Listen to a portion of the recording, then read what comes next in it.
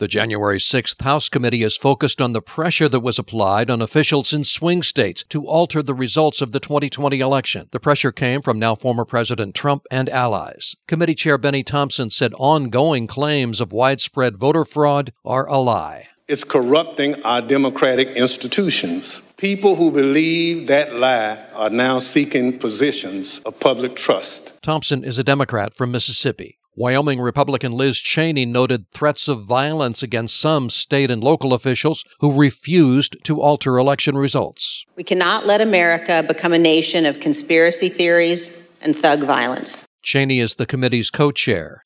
Very young kids can now get COVID vaccinations. Surgeon General Vivek Murthy. This is a really big moment in our fight against COVID, and especially for parents like me who've got kids under 5 and who've been waiting for an opportunity to protect their children. That's Politics. I'm Terry Moore, NBC News Radio.